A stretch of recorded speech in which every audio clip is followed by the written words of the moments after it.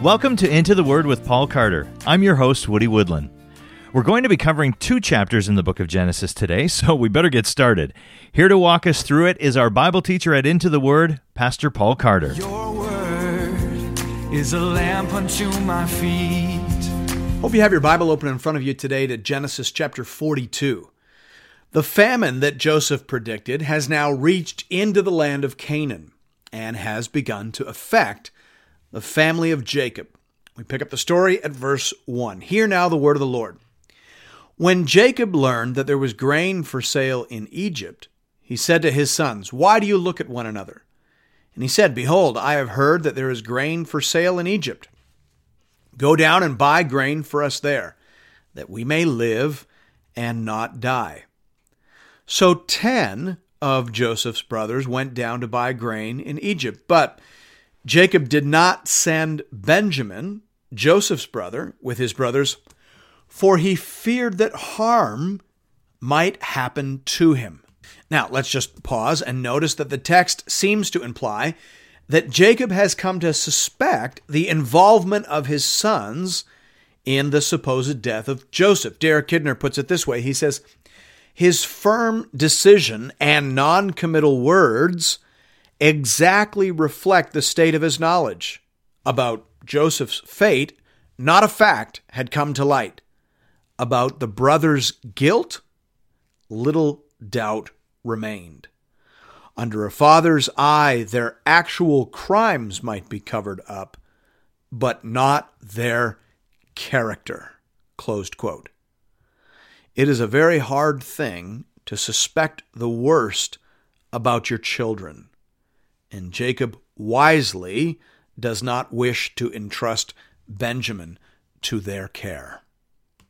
Verse 5 goes on to say, "Thus the sons of Israel came to buy among the others who came, for the famine was in the land of Canaan. Now Joseph was governor over the land. He was the one who sold to all the people of the land. And Joseph's brothers came and bowed themselves before him with their faces to the ground." Here we see Joseph's boyhood dreams coming true. But think of all the things he didn't see between then and now. He didn't see the well he was thrown into, or the 20 pieces of silver he was sold for, or the injustices he would suffer in Potiphar's house, or the years he would spend in prison. He only saw the end. And of course, this is why you cannot govern your life by dreams and visions. Whatever you think about dreams and visions, and it is only recently that evangelicals have been inclined to dismiss them categorically. Martin Luther claimed his life was saved by a vision given to his wife, Katie. But whatever you think about them, let us agree that they are nowhere near reliable as a source of guidance or understanding. There are huge information gaps in dreams. And there's, of course, the very subjective matter of their interpretation. Suppose you did have a dream. How do you know what it means? And to what extent does your own vanity and ambition influence how you interpret it? On the other hand, the Word of God is outside of us. It's from God, and it does not change and is not subject to our whims, fancies, and conceits. And therefore, it, rather than our dreams and visions, must serve as the authoritative standard for life and godliness. As Joseph said, interpretations belong to God. He knows what they mean. But where he is silent, we had best be silent too. Verse 7 says, "Joseph saw his brothers and recognized them, but he treated them like strangers and spoke roughly to them. 'Where do you come from?' he said. They said, 'From the land of Canaan to buy food.' And Joseph recognized his brothers, but they did not recognize him." And of course, that makes perfect sense. Joseph now appears as an Egyptian. He speaks a different language. He is wearing different clothes. He has a different name. And of course, it has been 20 years. And he is no longer a teenage boy. He is a man in the prime of his power and authority. Verse 9 says, "And Joseph remembered the dreams that he had dreamed of them. And he said to them, 'You are spies. You have come to see the nakedness of the land.' They said to him, 'No, my lord, your servants have come to buy food. We're all sons of one man. We're honest men. Your servants have never been spies.' He said to them, 'No, it is the nakedness of the land that you have come to see.' And they said, 'We, your servants, are 12 brothers, the sons of one man in the land of Canaan. And behold, the youngest is this day with our father, and one is no more.'" Now, here they're trying to make the argument that if they were spies, there's no way they would all have come together. No family would risk losing all of its sons on some sort of spy venture. The fact that they've come as a group likely reflects the fact that they intend to carry back as much grain as they can possibly manage. That's the argument they're making. Verse 14, "But Joseph said to them, 'It is as I said to you. You are spies. By this you shall be tested. By the life of Pharaoh, you shall not go from this place unless your youngest brother comes here. Send one of you, and let him bring your brother while you remain confined, that your words may be tested, whether there is truth in you. Or else, by the life of Pharaoh, surely you are spies.' And he put them all together in custody for 3 days." Now, at first glance, it looks as though Joseph is being vindictive, but that's not the case. Rather, he is testing them to see whether they are, in fact, changed men. The Jews have always understood this narrative as a test by Joseph, and of course, in another sense, by God, to see whether the essential character of these men has been changed and improved by 20 long years of guilt, conviction, and regret. The JPS Torah commentary, for example, says that Joseph feels he must find out conclusively whether or not his brothers regret their actions and have truly reformed themselves. He decides upon a series of tests. Closed quote. The first test, obviously, is a little time in prison. Joseph wants to see if they turn on each other. He wants to see whether they trust each other. After all, at this point, they believe that one of them will have to go back to Canaan on behalf of the entire group. Do they trust any one of them to act in the best interests of the family? Joseph lets them stew in that. And then he changes the terms of the test. Verse 18 says, "On the third day, Joseph said to them, 'Do this, and you will live. For I fear God.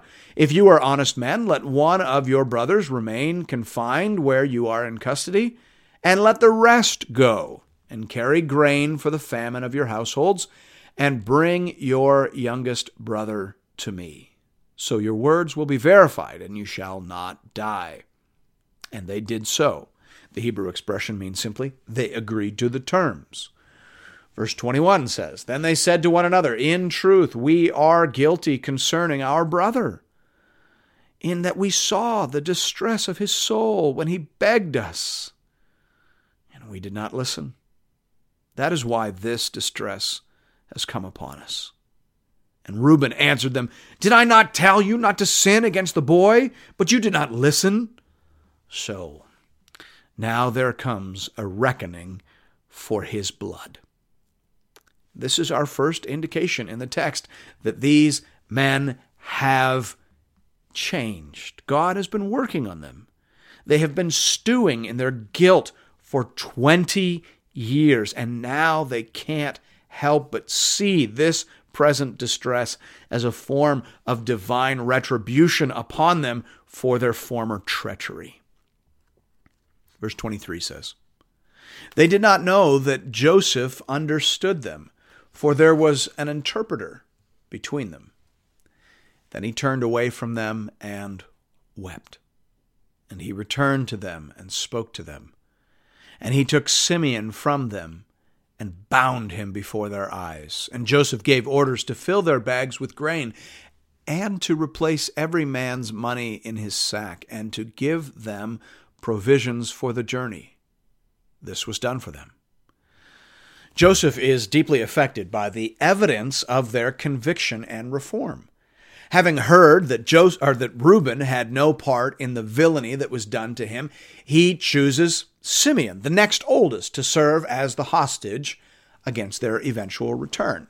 It may be, in fact, that Simeon was the original instigator of the plot. We don't know for sure, but we know that he had a reputation for violence. Back in chapter 34, verse 25, after the incident with Dinah, the Bible says, "On the third day, when they were sore, two of the sons of Jacob, Simeon and Levi, Dinah's brothers, took their swords and came against the city while it felt secure and killed all the males." Simeon had been a violent and murderous man, and it may well have been that Joseph thought him best suited to an extended season in prison.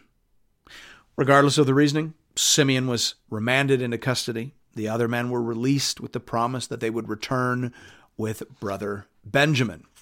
In addition, Joseph had planned another test. He put each man's money back in his pack. Verse 26 says, "Then they loaded their donkeys with the grain and departed. And as one of them opened his sack to give his donkey fodder at the lodging place, he saw his money in the mouth of his sack. He said to his brothers, 'My money has been put back. Here it is in the mouth of my sack.' At this, their hearts failed them, and they turned trembling to one another, saying, 'What is this that God has done to us?'" Joseph's test has worked. The men are certain now that they have attracted the wrath of Almighty God. They are not having bad luck. They're experiencing divine justice. Verse 29 says, "When they came to Jacob their father in the land of Canaan, they told him all that had happened to them, saying, 'The man, the Lord of the land, spoke roughly to us, took us to be spies of the land. But we said to him, we are honest men. We have never been spies. We are 12 brothers, sons of our father. One is no more, and the youngest is this day with our father in the land of Canaan.' Then the man, the Lord of the land, said to us, 'By this I shall know that you are honest men. Leave one of your brothers with me, and take grain for the famine of your households, and go your way. Bring your youngest brother to me. Then I shall know that you are not spies, but honest men, and I will deliver your brother to you, and you shall trade in the land.' As they emptied their sacks, behold, every man's bundle of money was in his sack. And when they and their father saw their bundles of money, they were afraid. And Jacob, their father, said to them, 'You have bereaved me of my children. Joseph is no more, and Simeon is no more, and now you would take Benjamin. All this has come against me.' Then Reuben said to his father, 'Kill my 2 sons if I do not bring him back to you. Put him in my hands, and I will bring him back to you.' But he said, 'My son shall not go down with you, for his brother is dead, and he is the only one left. If harm should happen to him on the journey that you are to make, you would bring down my gray hairs with sorrow to Sheol.'" So the brothers relate the main details of their journey down to Egypt. They leave out a few things, as sons are wont to do, like the fact that they spent 3 days in jail, or that Simeon was bound before their eyes and taken into custody. They don't want to frighten their father, not to the point that he would refuse to authorize their next mission. Unless the famine breaks, they will need to go back, and they will need to take Benjamin with them. So Reuben makes a bold and telling offer. He says, "Kill my 2 sons if I do not bring him back to you. Put him in my hands, and I will bring him back to you."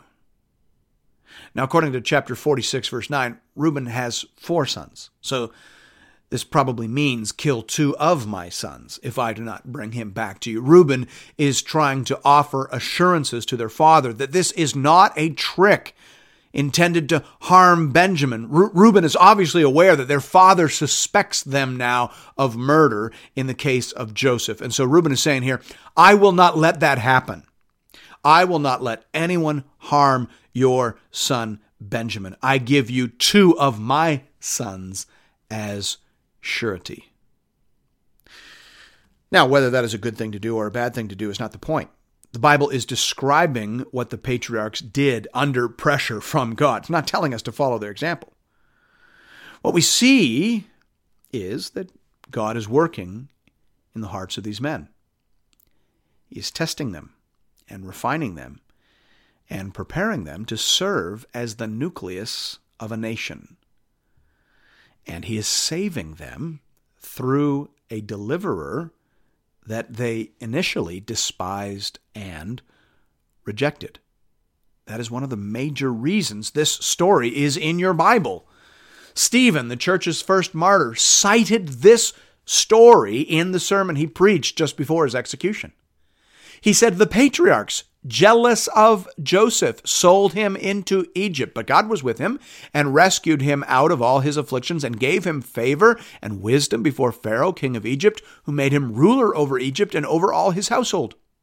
Now there came a famine throughout all Egypt and Canaan, and great affliction, and our fathers could find no food. But when Jacob heard that there was grain in Egypt, he sent out our fathers on their first visit. So Stephen sees something in this story that relates to the general pattern of redemption in the Bible that was climactically realized and fulfilled in the life and death of Jesus Christ. Listen to the conclusion of his sermon. Stephen provides some further examples of the pattern, and then he says, you stiff-necked people, uncircumcised in heart and ears, you always resist the Holy Spirit. As your fathers did, so do you. Which of the prophets did your fathers not persecute?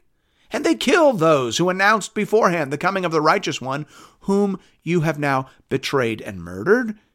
You who received the law as delivered by angels and did not keep it.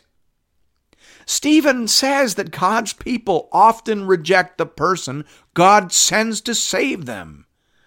They did it to Joseph, they did it to Moses, and of course, they did it to Christ. God sent Joseph to save his whole family. He gave him gifts, talents, and insights, the very things his brothers resented him for. But he gave those things so as to equip Joseph for the task that would ultimately lead to the preservation of an entire people. As I said in our last episode, quoting Kidner, what Joseph was to the men of his day, this and more would Jesus be to the world. Thanks be to God. Well, chapter 42 was a relatively short chapter, so we're going to transition right into chapter 43 today. Pastor Paul will hand it right back over to you. Hope you have your Bible open in front of you today to Genesis chapter 43. We are midway through the story of the famine that God is saving the family of Jacob from and the trial by which he is testing and refining their character. We pick up the narrative at verse 1. Hear now the word of the Lord. Now the famine was severe in the land, and when they had eaten the grain that they had brought from Egypt, their father said to them, Go again, buy us a little food. But Judah said to him, The man solemnly warned us, saying, You shall not see my face unless your brother is with you. If you will send our brother with us, we will go down and buy our food. But if you will not send him, we will not go down. For the man said to us, You shall not see my face unless your brother is with you. Israel said, Why did you treat me so badly as to tell the man that you had another brother? They replied, The man questioned us carefully about ourselves and our kindred, saying, Is your father still alive? Do you have another brother? What we told him was an answer to these questions.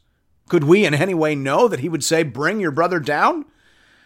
And Judah said to Israel his father, Send the boy with me, and we will arise and go, that we may live and not die, both we and you, and also our little ones. I will be a pledge of his safety. From my hand you shall require him. If I do not bring him back to you and set him before you, then let me bear the blame forever. If we had not delayed, we would now have returned twice. Now, notice that all of the named characters in the story, other than Joseph and Benjamin, are the men who have committed the most grievous sins thus far in the narrative. Reuben slept with his father's concubine. Simeon slaughtered the Shechemites. And Judah has been sleeping with prostitutes while his brother was in prison down in Egypt. These are the men who are singled out in the story in terms of the work of God in their lives. Reuben has acted bravely and sacrificially. Simeon has spent almost 2 years in prison. And Judah here speaks tenderly and offers himself as a guarantee for another. These men are changing under the wise, fatherly discipline of Almighty God. Verse 11 says, Then their father Israel said to them, If it must be so, then do this. Take some of the choice fruits of the land in your bags and carry a present down to the man, a little balm and a little honey, gum, myrrh, pistachio nuts, and almonds. Take double the money with you. Carry back with you the money that was returned in the mouth of your sacks. Perhaps it was an oversight. Take also your brother and arise, go again to the man. May God Almighty grant you mercy before the man, and may he send back your other brother and Benjamin. And as for me, if I am bereaved of my children, I am bereaved. The famine and the pleadings and urgings of his son, and likely the changes he can observe in their character, finally convinced Jacob to entrust Benjamin into their care. Verse 15 says, So the men took this present, and they took double the money with them, and Benjamin. They arose and went down to Egypt and stood before Joseph. When Joseph saw Benjamin with them, he said to the steward of his house, Bring the men into the house and slaughter an animal and make ready, for the men are to dine with me at noon. The man did as Joseph told them and brought the man to Joseph's house. And the men were afraid because they were brought to Joseph's house. And they said, It is because of the money which was replaced in our sacks the first time that we are brought in, so that he may assault us and fall upon us to make us servants and seize our donkeys. So they went up to the servant, the steward of Joseph's house, and spoke with him at the door of the house and said, O my lord, we came down the first time to buy food. And when we came to the lodging place, we opened our sacks, and there was each man's money in the mouth of his sack, our money in full weight. So we have brought it again with us, and we have brought other money down with us to buy food. We do not know who put our money in our sacks. He replied, Peace to you. Do not be afraid. Your God and the God of your father has put treasure in your sacks for you. I received your money. Then he brought Simeon out to them. And when the man had brought the men into Joseph's house and given them water, and they had washed their feet, and when he had given their donkeys fodder, they prepared the present for Joseph's coming at noon, for they heard that they should eat bread there. At this point in the story, the men are completely disoriented. They are certain that God has conspired to destroy them. The money put back in their packs will surely discredit them, and it will have been presumed stolen, and they will likely end up in prison if they are lucky. They are expecting the worst. And what's more, they know they deserve it. They may not have stolen the money, but they did kill their brother, and they are resolved to pay the price for what they know that they have done. And then, instead of punishment, they receive mercy and favor and kindness. Somehow, some way, the logbook indicates that their money was received. Somebody else paid their debts and gave them gifts besides. Are you seeing that? Okay, this is a picture of the gospel, and it changes these men. A friend of mine said to me once that a person tends to learn gentleness by receiving less punishment than they deserve. He said that men in particular are often incapable of gentleness until they are treated kindly when they know they should be treated harshly. When a man does wrong and expects to be exposed or humiliated or fired or demoted or incarcerated or otherwise justly punished, but instead is given mercy, a second chance, or a gentle correction, he is changed inside, and he is inspired and motivated to treat other people with mercy. That is what is supposed to happen in the hearts of saved people. Jesus said that. Jesus said that if it didn't happen, there was something wrong with you. In the parable of the unmerciful servant, that's exactly what we see. A man is treated more graciously than he deserves, and he goes out and acts violently and ungraciously to a fellow servant. And as a result, it is determined that he is an unworthy servant who has not properly appreciated the master's kindness. The point being that in a saved person, a person God is doing a miracle of grace in the experience of mercy and kindness and favor when nothing but punishment and harshness is deserved produces gentleness. It produces meekness and wonder and gratitude. It is sanctifying. That's what we are seeing in this story. Verse 26 says, "When Joseph came home, they brought into the house to him the present that they had with them, and bowed down to him to the ground. And he inquired about their welfare, and said, 'Is your father well? The old man of whom you spoke, is he still alive?' They said, 'Your servant, our father, is well. He is still alive.' And they bowed their heads and prostrated themselves. And he lifted up his eyes and saw his brother Benjamin, his mother's son, and said, 'Is this your youngest brother, of whom you spoke to me? God be gracious to you, my son.' Then Joseph hurried out, for his compassion grew warm for his brother, and he sought a place to weep. And he entered his chamber and wept there. Then he washed his face and came out, and controlling himself, he said, 'Serve the food.' They served him by himself, and them by themselves, and the Egyptians who ate with him by themselves, because the Egyptians could not eat with the Hebrews, for that is an abomination to the Egyptians. And they sat before him, the firstborn according to his birthright, and the youngest according to his youth. And the men looked at one another in amazement. Portions were taken to them from Joseph's table, but Benjamin's portion was 5 times as much as any of theirs. And they drank and were merry with him." The fact that they were seated in the order of their birth further disorients these men. And the favor and the portion given to Benjamin is simply amazing. Something is going on here. But at this point in the story, they don't know what that is. They just know that they were expecting punishment, and instead they've been shown mercy. They expected danger, and they have received blessing. God is in this, to be sure. But as of yet, they do not understand his purposes. For that, they will have to wait for the next chapter, and so will we. Thanks be to God. Well, amen. We will look forward to that. As always, friends, if you're looking for more Bible teaching from Pastor Paul, you can find that over at the Into the Word website at intotheword.ca, or you can download the Into the Word app at the iTunes Store or on Google Play. You can also connect with Pastor Paul and with other Bible readers on the Into the Word Facebook page. Just enter Into the Word into the search bar. And we'll see you right back here next Sunday morning as we continue our journey together through the whole counsel of God. We'll see you then. Your word is a lamp unto my feet